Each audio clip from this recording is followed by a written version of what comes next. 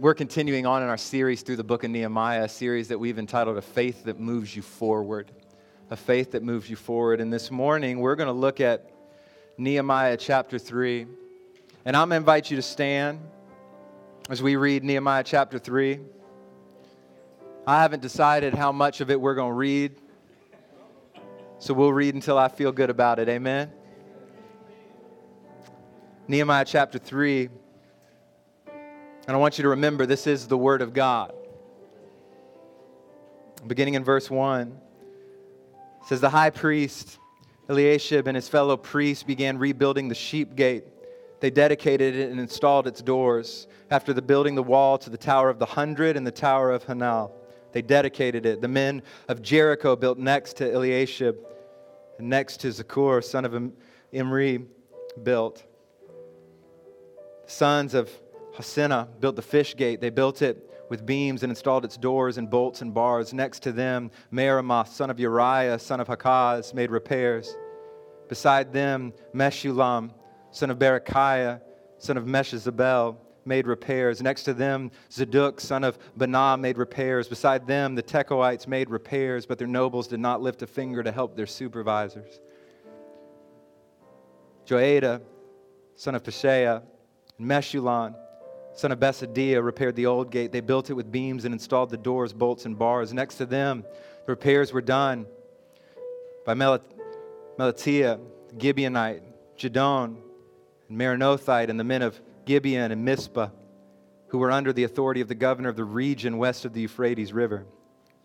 After him, Uzziel, son of Hariah, the goldsmith, made repairs. And next to him, Hananiah, son of the perfumer, made repairs. They restored Jerusalem as far as the broad wall. And I'll stop right there. This morning, I want us to consider this idea of faith for a purpose. Faith for a purpose. Let me pray for us. Heavenly Father, I pray that as we dive into your word, God, that you would open our eyes, our ears, our hearts, and our minds to hear from you. Pray that you give me physical and spiritual strength to preach your word to your people, for we are ready to hear from you. It's in Jesus' name we pray. Amen. Amen. You may be seated.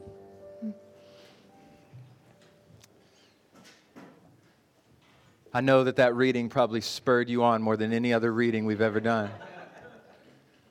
Y'all see how I killed those names? I worked so hard on them, and I still got some of them wrong. A faith for a purpose. In 2002, Rick Warren published his now worldwide famous book, The Purpose-Driven Life. Just to give you an idea of how famous this book is, The Purpose-Driven Life is one of the most best-selling nonfiction books in publishing history. It's been translated into 137 languages, and it's sold more than 50 million copies. Just to put that in perspective, more than 50 million copies. That means that potentially 1 out of every 160 people in the world have read that book. It's been hailed by people from all walks of life as a game changer for their life. I'll give you an example. The greatest Olympian of all time, Michael Phelps, period. He credits The Purpose-Driven Life with saving his life. Back in 2014, he was in the midst of despair and depression, and he admitted that he was considering ending his life, and he said because he believed the world would be better without him. And someone gave him The Purpose-Driven Life, and he read it, and he credits it with saving his life and cultivating his faith in God. Kim Kardashian once listed it as one of her favorite books of all time after receiving a copy of it from her friend Kathy Lee Gifford. Even the infamous drug lord El Chapo in 2016 was given a copy of The Purpose-Driven Life, and he read it. He speaks of how it has changed him. So the question is, what is it about wanting a life driven by purpose that draws people from all over the world in every walk of life, from Olympians to drug lords to whatever it is that Kim Kardashian does? No shade. Maybe a little. What is it about purpose? Well, the answer to that question, as rightly explained by Warren at the very beginning of the book, is that you and I were created for a purpose. And the reason that we can struggle in life, the reason we can sometimes feel like we're just floating along is because we can lose sight of the fact that we were created for a purpose.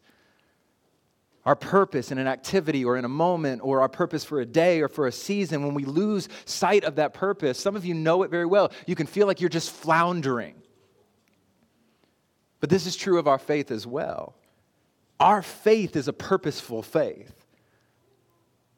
We've got to remember, it's not that the Spirit developed faith in us so that we could then go about our day, continue our lives doing whatever we wanted to do. There was a purpose to our faith. And what I want you to understand this morning, what I hope to show you, is that a faith that moves you forward in life, forward into the next season, forward into the next challenge, forward into whatever it is that God has for you, a faith that moves you forward is a faith that has a purpose. Now here it is. I'm going to give it away at the very beginning. I'm going to tell you what the purpose of your faith is. Doesn't mean you get to check out. You're just getting the advanced copy. Our faith, a faith that has a purpose, the purpose of our faith is to make the glory of God known. It's a faith that seeks to represent the kingdom on earth. It is a faith that is fixed on and moving towards the promise of God. Plain and simple, the aim of our faith is to glorify God in all things. Part of the reason, if not the main reason, that Jesus came was to restore our ability to glorify God by being reconciled to Him through faith. I'm reminded of Isaiah 61, verses 1 through 3. It says, "The Spirit of the Lord God is on me, because the Lord has anointed me to bring good news to the poor. He has sent me to heal the brokenhearted, to proclaim liberty to the captives and freedom to the prisoners, to proclaim the year of the Lord's favor and the day of our God's vengeance, to comfort all who mourn, to provide for those who mourn in Zion, to give them a crown of beauty instead of ashes, festival oil instead of mourning, and splendid clothes instead of despair." And here it is, "And they will be called righteous trees, planted by the Lord to glorify Him." Westminster Catechism tries to pick this idea up, and the very first question that it poses, what is the chief end of man? And the answer given is that the chief end of man is to glorify God and to enjoy Him forever. That's it. The purpose of our faith, though it looks different, it takes on different avenues, it plays out in different seasons, at the core of our faith, the purpose of it is to glorify God. But this will require a faith that is focused on that purpose. So the question becomes then, how do we cultivate that type of faith? What are some things that we need to know about that purpose if we're going to be faithful to our purpose? And this morning, I believe Nehemiah 3 gives us some helpful insights to consider toward answering that question, things that we need to know if we're going to have faith for a purpose. Now, let me say this before I dive in. I love passages like this. For many of us, I encourage y'all at the beginning of it, I'm assuming, because y'all are such great Christians, that every one of you has done it. I said, you should probably read through Nehemiah beginning to end. So I know that y'all have read through Nehemiah beginning to end. Amen? I'd be willing to bet that for some of you, when you got to Nehemiah 3, you probably read about as far as I read and said, I got it. Nehemiah 4. They built this gate, they built this gate, they built this gate. We got it. I'll be honest with you, I was tempted to try to figure out how I can include Nehemiah 3 into Nehemiah 2 or Nehemiah 4 so I didn't have to just preach this chapter. But I'm thankful that I didn't. I'm thankful that I pressed in because it's a reminder to us that there is not a word of Scripture that is meaningless or pointless. Paul reminds us in 2 Timothy 3:16 that all Scripture is inspired by God and is profitable for teaching, for rebuking, for correcting, and for training in righteousness. And that means Nehemiah chapter 3 and the list of the people who built what is profitable. Somehow, in some way, God wanted this in the Bible. And it's valuable. And as I dove in, there were some beautiful lessons that I learned. We may have to dig deep for them, but they're there. And so even as I was tempted to gloss over this chapter, there are profound insights to understanding purpose and how we glorify God in this world. So there are 4 things I want you to see and 4 things I want you to know. And just know that there are more insights than just these 4, but things that will help us as we consider this idea that our faith has to be fixed on a specific purpose. Here's the first thing that I want to show you this morning. Our purpose is spiritual. Look again at verses 1 and 2. And then I want you to look at the last verse of the chapter.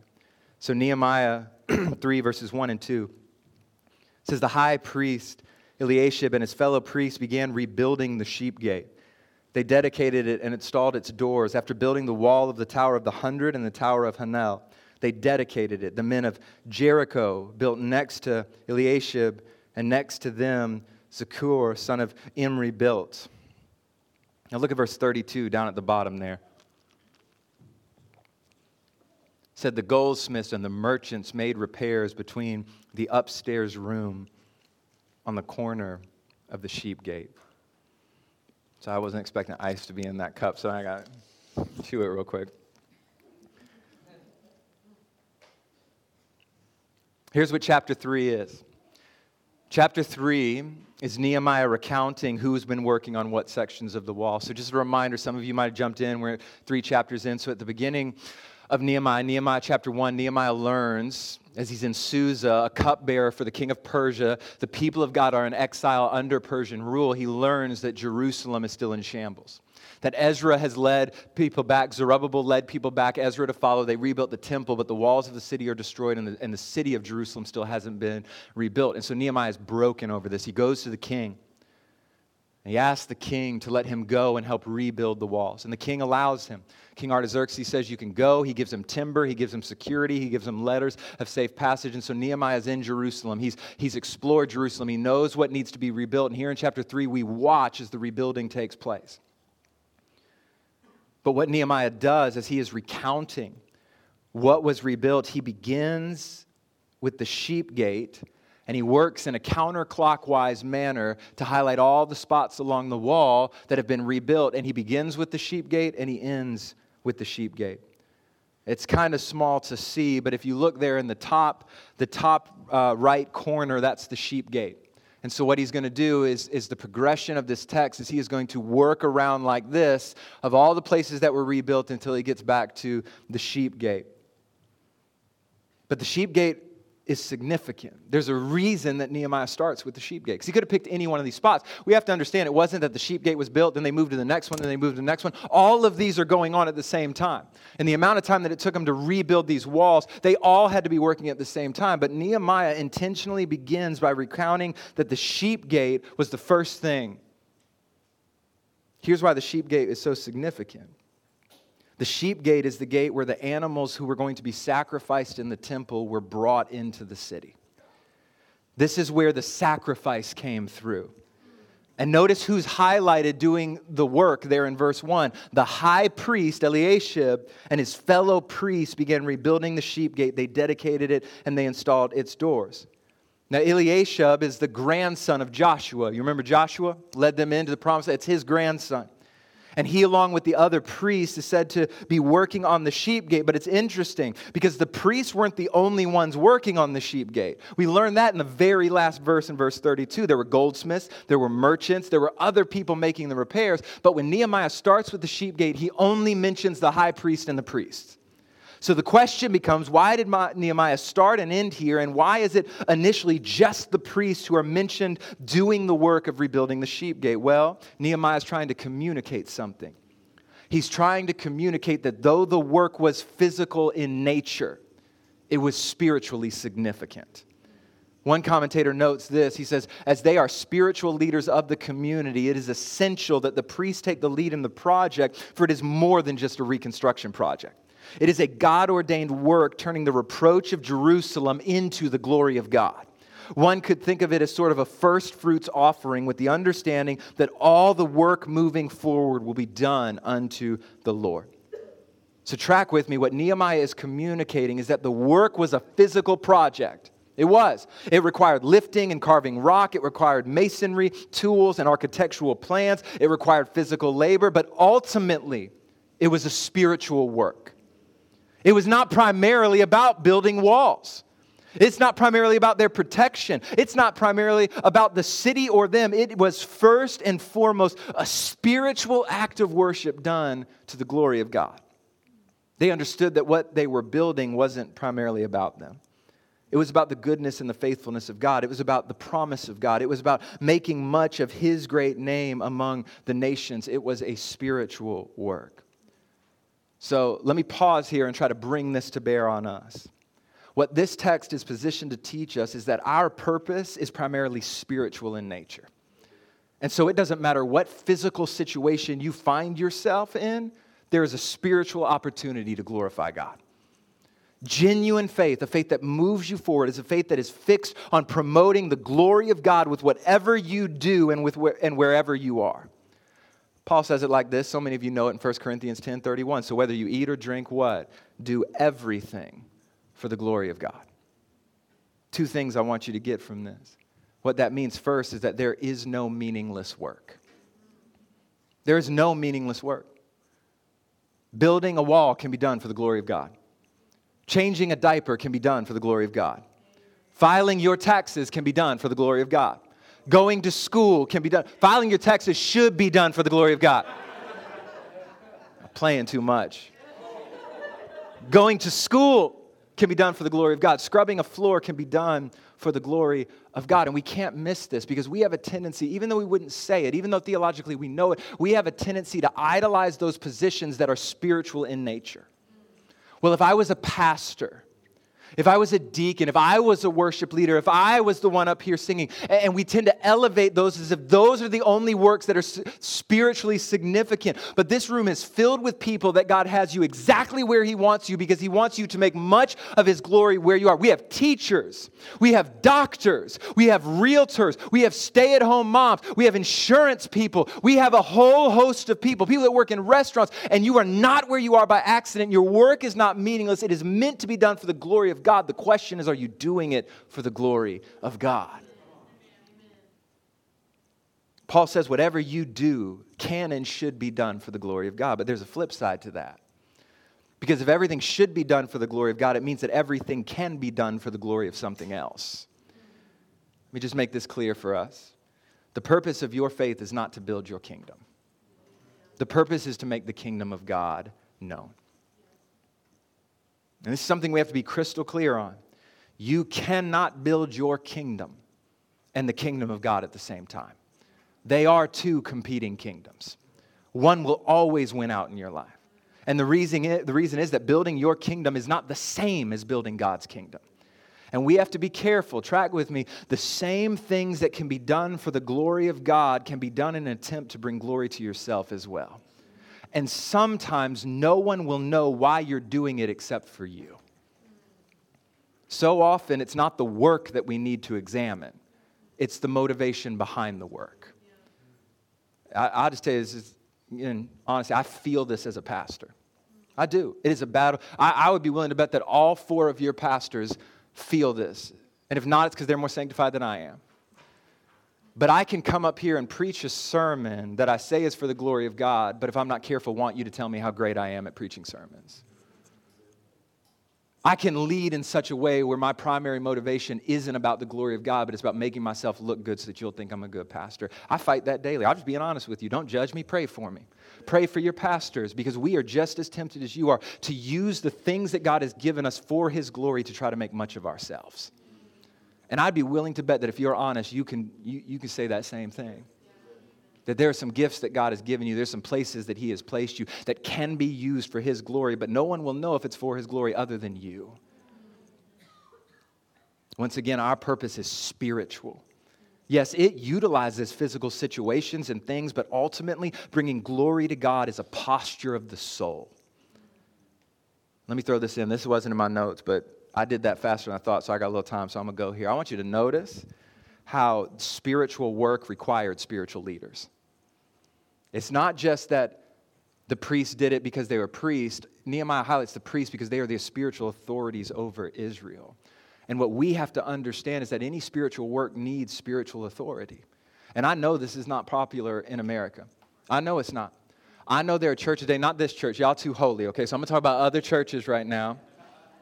There are churches right now that if pastors actually exercise the spiritual authority they had in your life, that there are some people that will walk out of the door. Because there is a reality in Scriptures that pastors ought to make demands of you spiritually for the good of your soul. That we should be able to tell you things that are not options for you because you have placed yourself under spiritual authority. But here's the reality. In most American churches, what they want in a pastor is a therapist on call 24/7. They don't want someone to speak hard truths of spiritual realities. Doesn't mean you have to take everything we say. We can get stuff wrong. You take everything to Scripture, but there's the reality that spiritual authorities are meant to be just that, spiritual authorities. And so if we're going to be doing spiritual work, we need to allow spiritual authorities to be spiritual authorities. And I get it. Part of the reason it's not popular in the United States is because there are some spiritual authorities that have abused that authority in terrible ways. But what that doesn't mean is we get to throw out the idea of authority because it's instituted by God. We just need better authorities. And I just want to be clear. A pastor is not abusing their authority because they told you something spiritually accurate that you didn't like.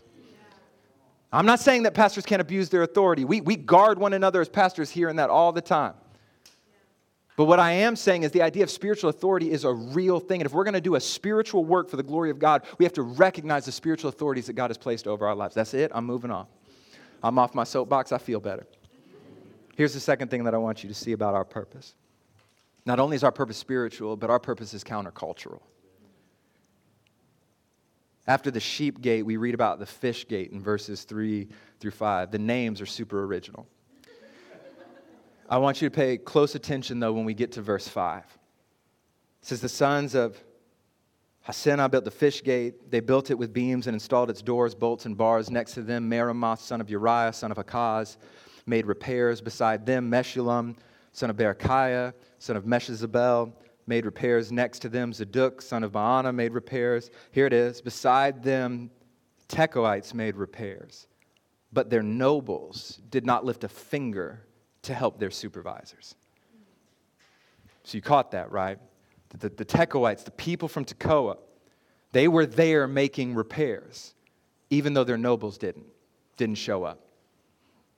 Now, the text doesn't really say why the nobles refused to participate, but there is some speculation, and there are some hints even in the text. So some argue that it could have been just pure rebellion against God, that they just didn't want to be a part of what God was doing. I think that's definitely part of it. But others have suggested that perhaps the nobles didn't want to participate because of what they thought others would think of them. You see, Tekoa was located near the region of Geshem the Arab. You remember him? Geshem the Arab from chapter 2, verse 19. So after Nehemiah declares that they're going to start building, we read in Nehemiah 2:19 that when Sanballat the Horonite, Tobiah the Ammonite official, and Geshem the Arab heard about this, they mocked and despised us and said, "What is this you're doing? Are you rebelling against the king?" So some have argued that because Tekoa was in the region where Geshem governed, that there's a real chance that they feared reprisal from Geshem more than they feared the Lord. But there's something interesting in the text that also gives us some clues. I'm reading from the CSB, and in the CSB it translates it that they did not lift a finger to help. But if you go back to the original Hebrews, it actually says they stiffed their neck, or they were a stiff-necked people. Now, that's an interesting designation for people who refuse to follow the Lord. Because often throughout the Old Testament, that's a designation that is directed at the people of God when they've turned from God to pursue worldly things. We see it in Exodus chapter 32. Remember that whole golden calf incident? God refers to Israel as a stiff-necked people because they were worshiping this idol. Or you can go to the New Testament, take Stephen in Acts 7:51 as he is speaking to the high priest and other Jews. And he says in Acts 7:51, "You are stiff-necked people with uncircumcised hearts and ears. You are always resisting the Holy Spirit as your ancestors did, you do also." So the term is typically designated to those who have supposedly, watch this, encountered God and yet refused to do according to his will. So this is where the nobles of Tekoa are. They've encountered God, but they are stiff-necked people, and they refuse to be involved in rebuilding the wall. But for whatever reason, the Tekoites, the people under those nobles, refuse to follow their nobles, and they participate in the rebuilding of the wall anyway. In essence, they are standing in opposition to their very nobles. Here's what I want you to see. The Tekoites are modeling a truth that we have to come to grasp. That faithfully living for the glory of God will inevitably place you in opposition to the culture around you. I'm going to say it again. That faithfully living for the glory of God will inevitably place you in opposition to the culture around you. Our role as kingdom representatives here on earth who promote a better kingdom is to refuse to bow to the cultural pressure of our day. And I'm telling you, church, there is pressure. And if you're not feeling that pressure, the problem might be You're not feeling the pressure because you've already given in to it. But again, church, I'm telling you, there is pressure about how we as the church should understand sexuality in our day and age from the culture. There is a pressure from the culture about how we should think about race and ethnicity. There is a pressure about how we raise our children and what we should and should not do. There is pressure when it comes to politics and the church. And all I'm saying is that the church ought to be so countercultural that not only are we feeling the pressure, but we're putting a little bit of pressure back on the culture. Not out of spite, not out of anger, not out of hatred, but because we genuinely believe we represent a better kingdom. We believe that human flourishing and goodness in this world is not found by trying to define your own identity, but by finding your identity in the God who made you in His image. We believe that human flourishing and goodness in sexuality is expressed in the confines of marriage the way that God intended for it to be. We believe there is human flourishing and goodness when children aren't used as political pawns, but are trained in the way of righteousness so that they will not depart from it. Not only do these things lead to human flourishing and goodness, but that flourishing and goodness grounded in the kingdom of God actually promotes His glory. How amazing is it that what gives God glory simultaneously leads to our flourishing and goodness? It's almost as if we really do have a good God. But we have to understand that as we submit to this good God and live for His glory, it will not always lead to cultural comfort, but it will always promote a better kingdom. And so the question we have to ask is, do we actually believe His kingdom is better? Do we actually believe that flourishing is found in obedience to God, or is it found in the ways of this world? But a faith that is going to make much of the glory of God is a faith that will inevitably be countercultural. Not in everything, but in a lot of things.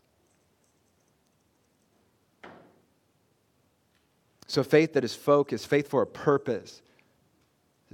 A purpose is spiritual. We have to understand that purpose is countercultural. Again, the purpose of glorifying God. But here's the third thing. Our purpose is messy. It's messy. This is my favorite point, by the way. Look with me again at verses 13 and 14. It says, Hanan and the inhabitants of Zanoah repaired the valley gate. They rebuilt it and installed its doors, bolts, and bars, and repaired 500 yards of the wall of the dung gate. Malchijah, son of Rechab, ruler of the district Beth-Cheram, repaired the dung gate. He rebuilt it and installed its doors, bolts, and bars. So the dung gate is probably not the best place to hang out. It was the gate that was the furthest from the temple. And it was, as its name says, the place where the waste from the city came out.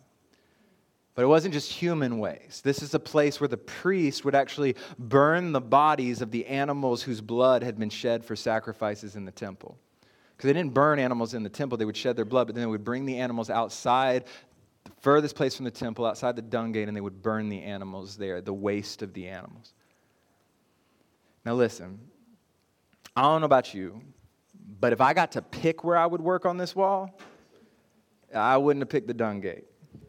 I mean, give me the sheep gate, right? That's noble. Sacrifices come in there. That's sacred. I'll build that. Give me the fish gate. Let me help rebuild the section where commerce will flourish. I'll build the fish gate. Give me the water gate. Everybody needs water. They'll love you for that. That's a noble task too. But the dung gate? But here's the thing, church. Somebody had to do it. And I don't want you to miss this. Because even though it wasn't the most glamorous job, like when you're walking around the city showing your relatives when they come late and they're like, what did you do? You're like, man, I got the poop gate over there. You want to go see it? Nah, I'm good. Like, it's not majestic. But there's a beauty in this. Because for Hanan, for Malchijah and the people of Zanoah, the city needed a dung gate. And someone had to do it for the glory of God. It was messy. It wasn't prestigious by earthly standards, but it brought glory to God. And I want to remind you this morning that our faith is sometimes messy. And what God calls us to in some seasons is messy work. But there is faithfulness to be found even in the mess. There is blessing and reward that comes out of that mess. Bringing glory to God isn't going to always get you the earthly accolades. It might not give you status and recognition by people in this world. It might not even get you recognition by people in your own church. But what it will get you is well done, good and faithful servant. I remember a conversation I had with a young man a few years back. He's not at New Breed. Y'all don't know him, so I can tell a story anyway. He ain't listening to me anyway. But he was a gifted individual. He was a gifted communicator, one of the best I'd ever seen. Younger guy. He was telling me about how he believed that he was called to ministry. And I got excited because I could see it. Like when you see a gifting in someone and they tell you they want to use that gifting for ministry, like that's exciting. So I thought that was great. And so I said to him, what kind of ministry do you feel called to? Now, thinking that he was going to say something along the lines of pastor, teacher, missionary, he said, true story, I'm not trying to be silly. He said, I feel like I'm called to be an influencer. I wasn't really expecting that. I missed that one in Ephesians 4. I'm just going to be honest. So I said to him, trying to be gracious, all right, man, like what do you mean when you say that you want to be an influencer? And he said to me, I'm going to grow my social media platform so that I can communicate to as many people as possible about God. I want people to know about God. That's great. He said, I just feel like God has gifted me to communicate to people, and that's how I'm going to do it. And I say at this point, I didn't fully disagree. And I was like, all right, maybe God has called you to that. Maybe that is something that he can use, that God will use anything for his glory. And I was like, maybe he called you to that. So I asked him this. I said, well, what if God wants you to use that gifting, that ability to communicate? What if it isn't on social media? And what if God calls you, say, to pastor a church of 40 people for 30 years? And I'll never forget his response, because at least he was honest and he said it. He said, I don't ever want to do that because people are just too messy. Here's the thing. I can't disagree with him. People are messy. Ministry is messy. But it got me thinking, just being honest, I'm not trying to tout myself, but it got me thinking, why is it that I do what I do?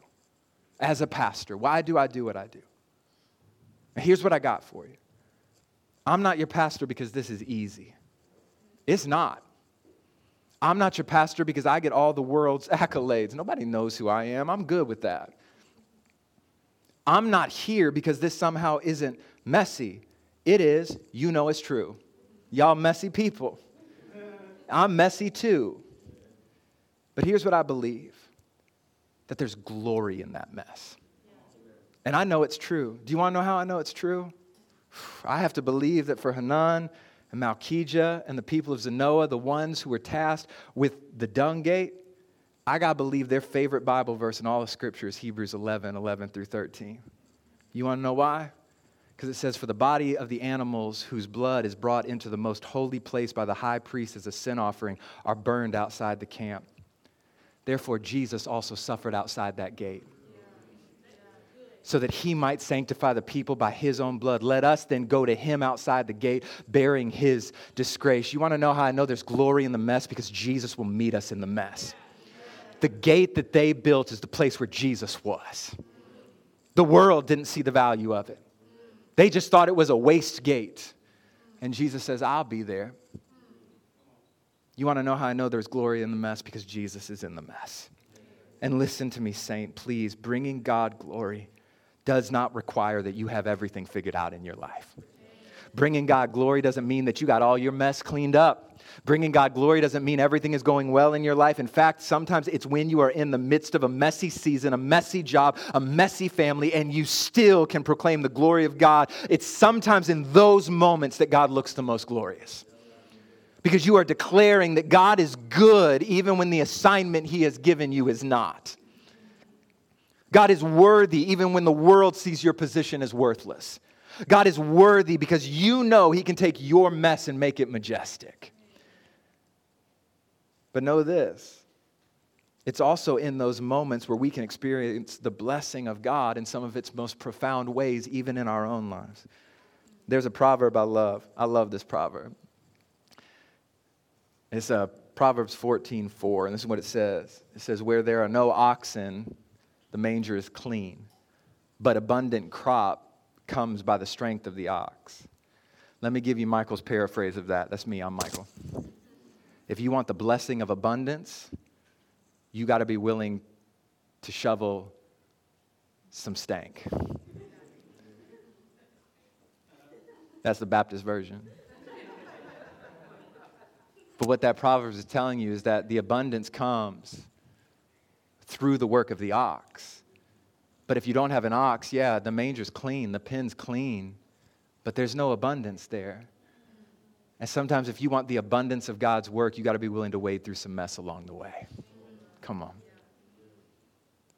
But out of that mess, God can produce a harvest. Do you want to know how I know that's true? Because for those of us who have placed our faith in Jesus, we met him outside the dung gate. And there is a harvest. Here's the final truth that I want you to see. Not only is our purpose spiritual, not only is our purpose countercultural, not only is our purpose messy, but our purpose is communal. It's communal. You see this throughout the entire chapter, but let me just read you one verse in particular, and it's verse 12. It says, beside him, Shallum, son of Halahesh, ruler of the half district of Jerusalem, made repairs, he and his daughters. So it's significant that that's in there because daughters typically wouldn't do this kind of work. The women wouldn't do this work in ancient Israel. These were jobs that were reserved for the men. But Nehemiah makes it a point to say that there were rulers, and they even brought their daughters to be a part of the work. One of the beautiful things about the work of the rebuilding of the wall that we see in Nehemiah 3 is the diverse group of people that participated in the work. You have men and women, you have sons and daughters, you have priests and merchants, you have goldsmiths and servants, you have nobles, and you have the everyday people. You have people from different regions and people groups all working together for the glory of God. And so there are two things that I want you to see from this. First, glorifying God was never meant to be done in isolation. Glorifying God was never meant to be done in isolation. Rebuilding the wall was too big a task for Nehemiah alone. The task for Israel of glorifying God was too big a task for one individual alone to accomplish. And the only way that the nation of Israel could be faithful to their call of being a light to the nations was if the nation as a whole understood their purpose. And the same thing is true for us as a church. God has not given each and every one of us a different purpose that we work out on our own. God has given us the same purpose of glorifying Him that is supposed to be done in community. That's the nature of the church. We are the covenant community of God, gathered together to glorify God together by representing His kingdom here on earth together. I like the way that Christopher Wright says it when he says this. He says, it's not so much the case that God has a mission for His church in the world, as much as God has a church for His mission in the world. Mission was not made for the church was made for the mission, God's mission. We have one mission, and it's not ours, it's God's. It's to bring Him the glory that He is rightly due. God's mission is that the world would see His glory. And our part as the collective people of God is to make that glory known. And one of the ways we do that is by doing it together. But second, not only was it not meant to be done in isolation, but the communal aspect, it was meant to be done with a community of diverse people. In fact, one of the ways that God is most glorified is when diverse people gather together, united under the purpose of glorifying God when they have nothing else that would unite them. And in a very real sense, it is our diversity that glorifies God. Listen, I'm going to shoot you straight. This isn't going to be a shock to some of you. Some of you are visiting, newer to us, so I'm just going to say it, do with it what you want. We value diversity at this church, and we're not ashamed of that. I call it what you want, man. Call it CRT, call it Marxism, call it wokeness. I don't know. What else are we supposed to call it these days? We value diversity. We do. Because the Bible values diversity. And it's not, I want to be clear, it is not because it's the hip thing to do. I praise God that we are not one of those churches that pursued a diverse church because it was the popular thing to do in culture. Because if you're unaware of this, it is becoming less and less popular to be a diverse church because people are saying it's too hard, it's too tough, it requires too much sacrifice, and we don't want to do it. But I praise God that New Breed never built our value of diversity on the cultural whims. But we see it and we believe it because the Bible testifies to it. Here in Nehemiah 3, it is a testimony of the fact that a diverse people of God gathered together under the purpose of glorifying God brings God glory by the sheer fact that they're diverse people working together. It's a powerful testimony of the reconciling power of the gospel that we believe. I believe the gospel demands that we be reconciled with one another. This isn't going to be new to some of you, but I'll show it to you before. I'll show it to you again. In Genesis chapter 3, the fall of man, right? We know that. Y'all know my position. I think Genesis 3 and 4 is the fall of man. And in Genesis chapter 3, something very interesting happens, right? Adam and Eve sin. That's not interesting. That's the sad part, right? They sin. They do what God told them not to do, and then they hide themselves from God. You remember that? And in Genesis 3, verse 9, God asked this question of Adam, where are you? Do you think God did not know where Adam was? He knew exactly where Adam was. He asked that question to show that there is now a separation between you and me. But then you jump to Genesis 4, the story of Cain and Abel. And Cain kills his brother Abel. Kills him, gets rid of the body. And in Genesis 4:9, God asks another question. Where is your brother? Did God not know where his brother was? He knew exactly where his brother was because he is highlighting the fact that sin has not only broken the relationship between us and God, it has now broken the relationship between us and one another. But then fast forward to Ephesians chapter 2. And in Ephesians chapter 2, verses 1 through 10, Paul deals with Genesis 3. And in 11 through the rest of the chapter, he deals with Genesis 4. Because in Ephesians 2, verses 1 through 10, we learn that we are dead in our trespasses and sins in which we once walked. Yeah, there's separation. Got it. Dead in our trespasses and sins in which we once walked, following the course of the world, the prince of the power of the air, the spirit that is now worked within us, the sons of disobedience, right? We are by nature children of wrath. And then it says, but God, being rich in mercy, made us alive together with Christ. For by grace you have been saved. And it highlights the fact that we can be made right with God because of what Christ has done for us on the cross. He lived the perfect life that we should have lived. He died the death that we deserve to die. He was buried. He raised from the dead 3 days later. And now we can be made right with God by placing our faith in Jesus and holding fast to Him. But Paul doesn't stop there. Because then in Ephesians 2:11 through the end of the chapter, he says, and He is our peace who has made both groups one. Talking about Jews and Gentiles, and He has torn down the dividing wall of hostility. So not only is Jesus sufficient to deal with the separation that's highlighted in Genesis 3, He is sufficient to deal with the separation that's highlighted in Genesis 4. What I'm telling you is that the gospel not only reconciles you to God, the gospel is meant to reconcile you to one another. And if you cannot be reconciled to people that are different from you, your gospel is weak. But I want to be clear, Jesus is not. And He reconciles people. Oh, even as Pastor Lance said earlier, He is bringing together a diverse group of people from every tribe, every tongue, and every nation that are declaring worthy is the Lamb. And I don't know about you, but I just want New Breed to be a little taste of heaven here on earth. Because if that's the kingdom we represent, let's look like the kingdom. Let me tell you, it will be hard. We'll say dumb stuff. We'll hurt each other's feelings. Anybody who's been around for a minute can say, yep, we've hurt each other's feelings. But we believe the reconciling power of Jesus is so strong that we will wade through the mess of hurt feelings, of misunderstandings, of stereotypes and stupid comments because we believe that God is worthy. So let me end with that. Kind of answered the question already. Why bother with all of this? Like, why set our lives to the task of making much of the glory of God? Why would we want to engage in the spiritual work? Why would we want to be countercultural? Why would we want to step into the mess? Why would we want to live our lives in community that opens us up and makes us vulnerable and means that we got to deal with other people and they got to deal with us? Why would we do all of that? Here's the single, simple answer. Because Jesus is worthy. Because if Jesus has indeed made a way for you and I to be made right with God, something that we could not, cannot, will never be able to do on our own. If He has made a way for us to be reconciled to one another, even that person you think you could never be around. If God can reconcile us to Himself and to one another, He is worthy of our worship. He is worthy. And it is because He's worthy that we believe His kingdom is better. And so here's my prayer for us. My prayer is that we would day in and day out cultivate a faith that has a purpose. The purpose of glorifying God in all that we say and all that we do. Amen? Amen. Let's pray. Heavenly Father, God, we thank you for the task that you have allowed us to partake in of making much of your great name. And I pray that we would never be a people that enter into that task begrudgingly, because we believe that you are worthy, God. We believe